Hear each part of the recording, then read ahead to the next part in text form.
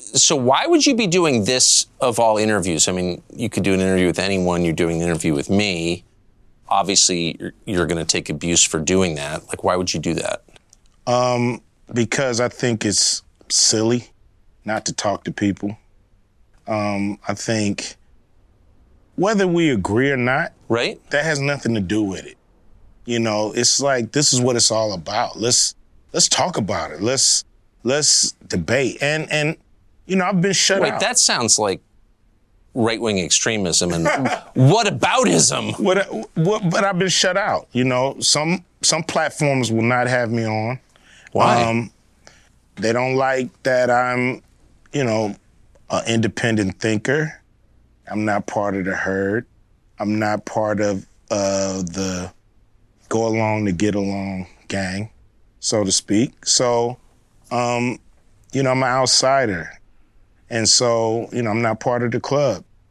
So I have to go places for one, that I'm welcome, and where I can voice my opinion without somebody, you know, saying I'm a bad person and that they never want to have me on their platform again. What platforms have banned you? I've been, you know, I tried to go on The View. They didn't have me on The View. Why? Well, a few of the guests just really didn't like where I was coming from. So, or a few of the hosts, I mean. So that's what I was told by the producers. You know, I don't know if the producers was just copping out and using some of the hosts to not have me come on and explain myself, but... You'd be a good booking for them. I've been on there before. Yeah. You know, it's just when I've became an independent thinker, when I've, you know, I'm not, you know, I don't follow their brand of politics, I guess. But if you can't think for yourself, then you're not really free, are you? No, you're not. You're not. But I've been excluded. I've been excluded on Oprah, you know. On Oprah? On Oprah, yeah, I've been excluded. Yeah, man. I would think you'd be the person Oprah would want to promote. I mean, you grew up in South Central, you were successful at a young age, you have dignity, you say what you think. Like, I thought that was the goal. Me too. You know, I don't know what it is, but, you know, several of my, you know, I had a movie called Barbershop, you know. Yeah, I remember. That I wasn't invited to participate with the cast. I produced a show called Black White, and it was a very controversial show. And once again, they had the whole cast on, but I wasn't invited. And so I don't know. On Oprah's show. Yeah, so I don't know what that's really But Oprah's obviously a saintly, godlike figure who's revered by all decent people. Why would she exclude you? I really don't know. You know, that's something that I would love to find out. But I can't tell you, you know, if there's a single thing that I've done or said to her. Have you noticed that it is more controversial to criticize Oprah than to burn the American flag? Really? Seems that way. I've never heard anybody criticize Oprah. Do you think it's political or do you think it's deeper than that? I mean, you're not like a right-winger. No. No? No. You don't even seem that political. No, I'm not really. I'm pretty much, you know, just want to do right by the people, you know. So if that comes through political means, that comes through the private sector, wherever it comes, you know, I'm down to work with whoever's down to do something right for the people. So I remember reading you say something along the lines of, I didn't vote for Trump, I'm not a Trump voter. You actually attacked Trump at one point, but you were willing to meet with Trump. Do you think that crossed a line? I think some people didn't like that, but I think it's idiotic. You know, enemies meet. Right. You know, they talk. I'm pretty sure there's some communication between Russia and the Ukraine right now. Somebody's on the phone talking to somebody, trying to come up with a solution. So we just got to talk. That's the only way we're going to work this out. You know, I know when the talking stops, the fighting starts. A lot of people, they, think I'm a, Republican. I'm a right winger.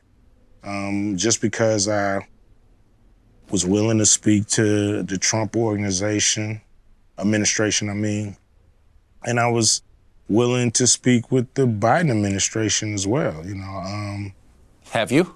One guy in the administration, but it didn't go anywhere. It was basically a, take my temperature kind of call.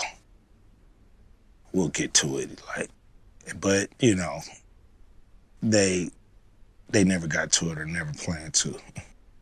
Matter of fact, the guy left the administration, so after talking to him for a year or so, he was gone, and then we were left really with no one to continue the conversations. What do you think of Biden? I don't think he's given the people who put him in exactly what they thought they were going to get from him. But his most loyal voters, according to the polls anyway, are black voters, particularly black women. Mm-hmm. And those numbers don't seem to change. So no matter what happens or doesn't happen. So do you expect they ever will change? Whether they become independents and not vote for anybody who's not bringing it. It's like people want your vote. They have to do something to earn it. If they don't earn it, why are you going down there and pulling that lever?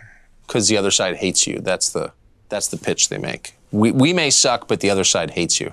You're supposed to dance with the person you brought. Yeah. And the person that brought you to the dance, you guys are supposed to dance together. And if that doesn't happen, you got to go find another dancing partner before the night is up and the music stops. What do you think of Kamala Harris? Obviously she's a great politician to be able to become the vice president of the country. I don't know how effective she is at her job. What's your view of the police at this point? It's the same.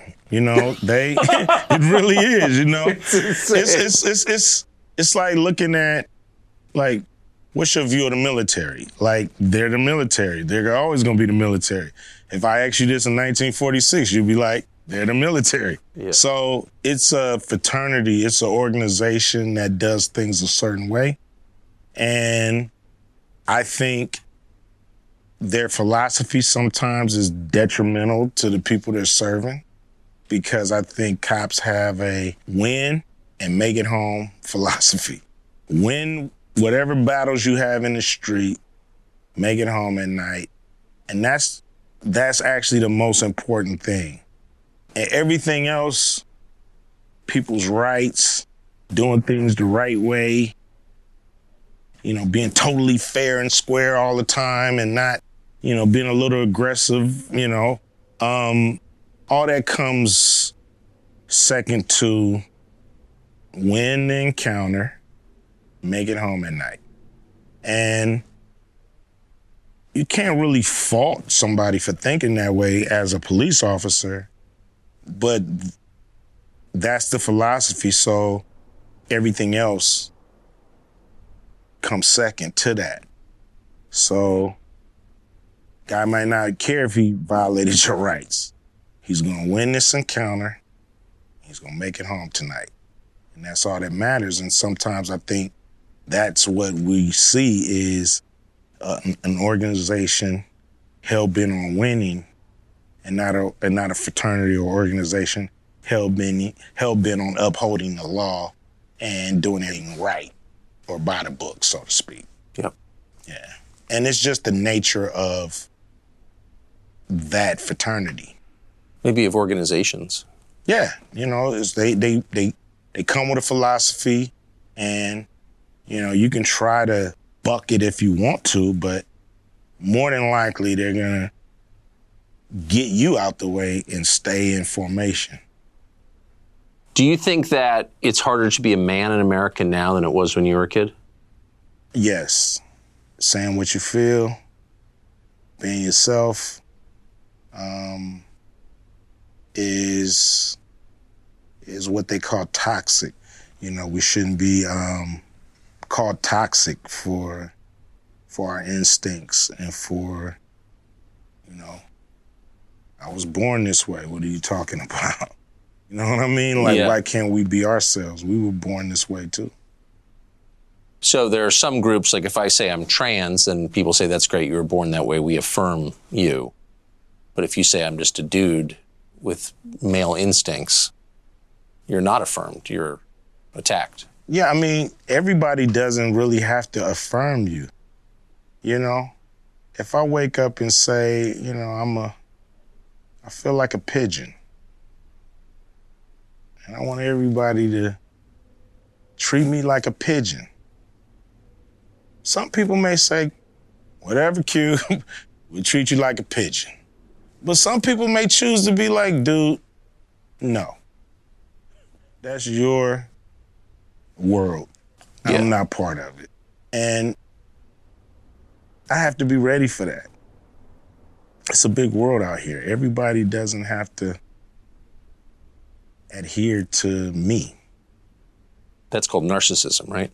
Yeah, it seems like it. Yeah. Seems like you're trying to bend the universe to your will. And it don't work like that. We've been talking almost all day now. You haven't mentioned race a single time. We've mentioned economics, rich and poor, a number of times. Do you think that we overplay the role of racial conflict in American life? Yes. I think race, it takes up too much space. There's people that we all have in our lives who are same race that we can't stand. And there's people in our lives from other races that we get along with way better. So it's not about race. It's not about color and gender and this and that. It's about who do you connect with? You know, who do you vibrate with? You know what I mean? Who's on the same wavelength? Who wants to be the same kind of person? Who wants to do the right thing when you want to do the right thing? That's who you connect with. So I think a lot of people make a lot of money off of the racists fighting against each other and bickering. And they the ones who push it in our face all the time that we're separate. And does feel like there's more of that, doesn't there? Yeah, it seems like it's like you're stuck in a bad movie and you can't get out. Like you can't find the exit and it continues to play on the screen and you're just running around looking for the exit and this bad movie continues to just haunt you day by day by day by day. You know, that's what we're caught in. A never-ending, winless battle of, you know, of race and color, and we're worried about, you know, where you from, and, you know, hip-hop, what's great about hip-hop, like, it was a saying in hip-hop, early hip-hop, I think Rakim coined this phrase, you know, it ain't where you from, it's where you at. You know, and it's so true. It's not about where you come from. It's about where you at right now.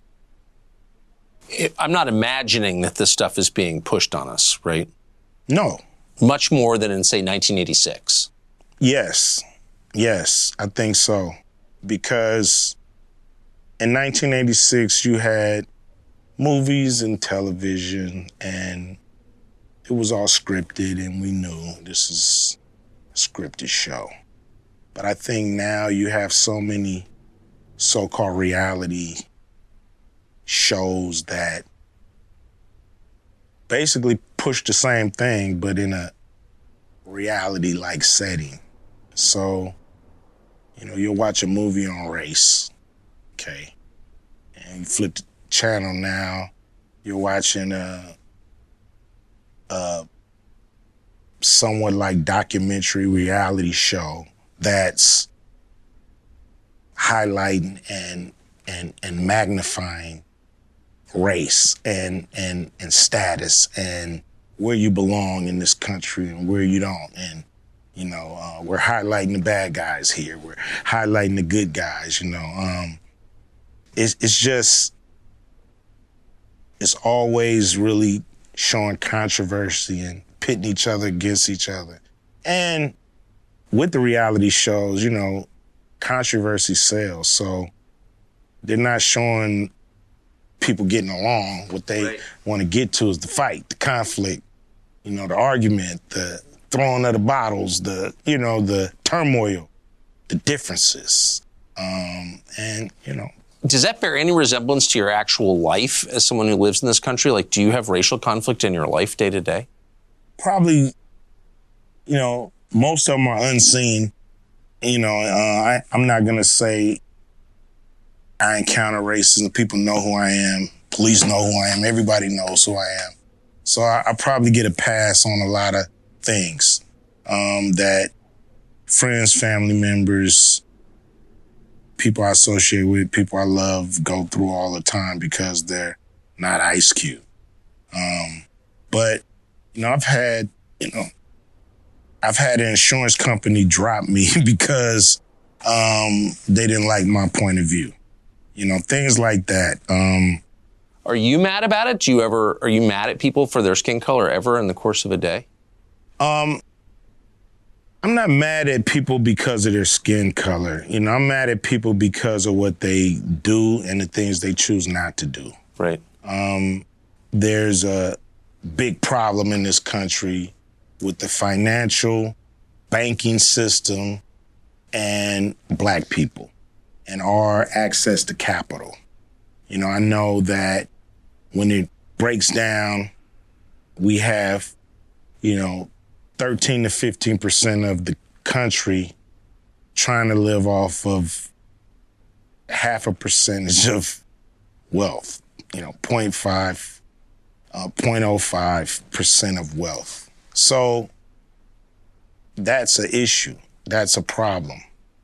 We have to have access to capital so we can do cool things for South Central. If we drove past one of those lots and a guy that lived there wanted to put a store up, he just couldn't get along because of his zip code.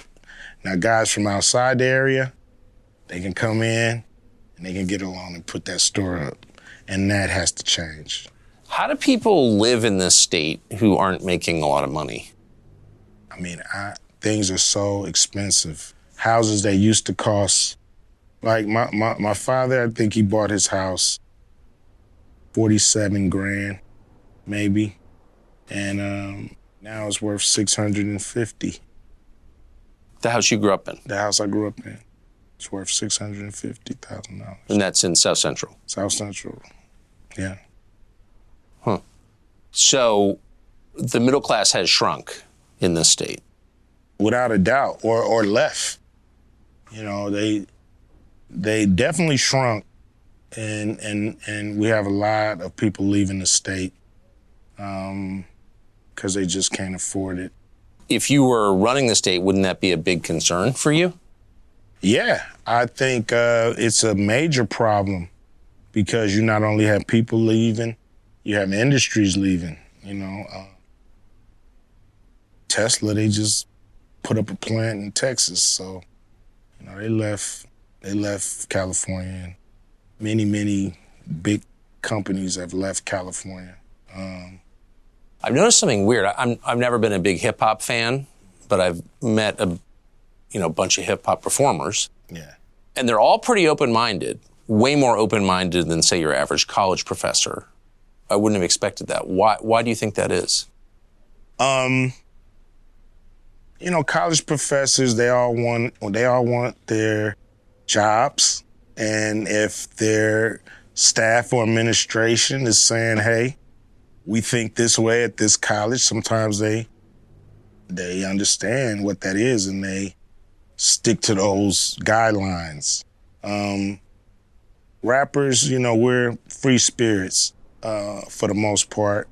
some of us who are not locked down to these crazy contracts, but we know doing things the way they were done in the past hasn't really gotten us as far along as a people as we have wanted. So we tend to break the mold. We tend to be disruptors.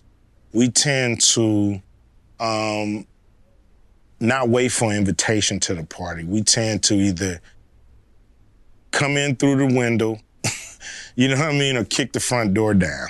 But we're coming to the party. So that's how we've actually been able to gain success, because everybody wants you to be in your little hole.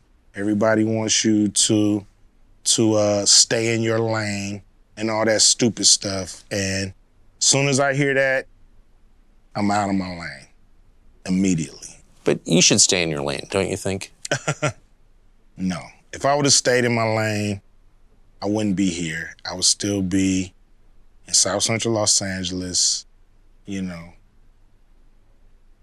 not following my dreams. So you're not surprised that rappers tend to be more open-minded at all?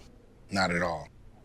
Not at all. Because they want to go for it. They want new experiences. They want to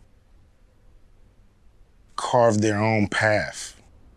And, you know, they're not going to conform. They're not going to conform because that gets you nowhere. Younger people say the news is full of lies. In Kennedy's motorcade. 239 people. Death of Jeffrey Epstein.